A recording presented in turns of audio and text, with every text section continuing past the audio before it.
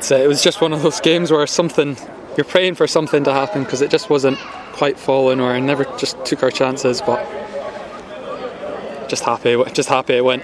Delighted for it. I know, and I think you can see the changes were favouring ourselves when they've went down a man as well, and we've kept pushing and putting the pressure on them. But I think the later it went on, you could see something was maybe going to come off.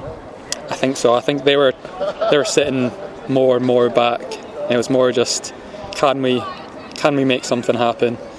And to be fair, if the boy doesn't go through, I think Gus is through 1v1, so I think the other guy, you might feel quite harsh, but the second red probably killed it for them as well, especially resulting with the free kick.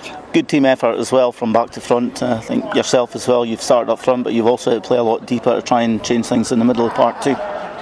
Yeah, it was, like I said, it was one of those days where I don't think we're quite clicking. We never couldn't get everything quite going, but we were working hard. It just never really happened. And then once we got the one red card, I felt like all the momentum was us. It was just whether we could go and be clinical and beat them today, which we got there. 4 in the last 2 games now for you, and I know you're desperate to get top scorer for a third season. Any targets set already? It depends how much he wants to play me in midfield, to be honest. I think it's the only third time I've played up front this season, so no, the target's always just more.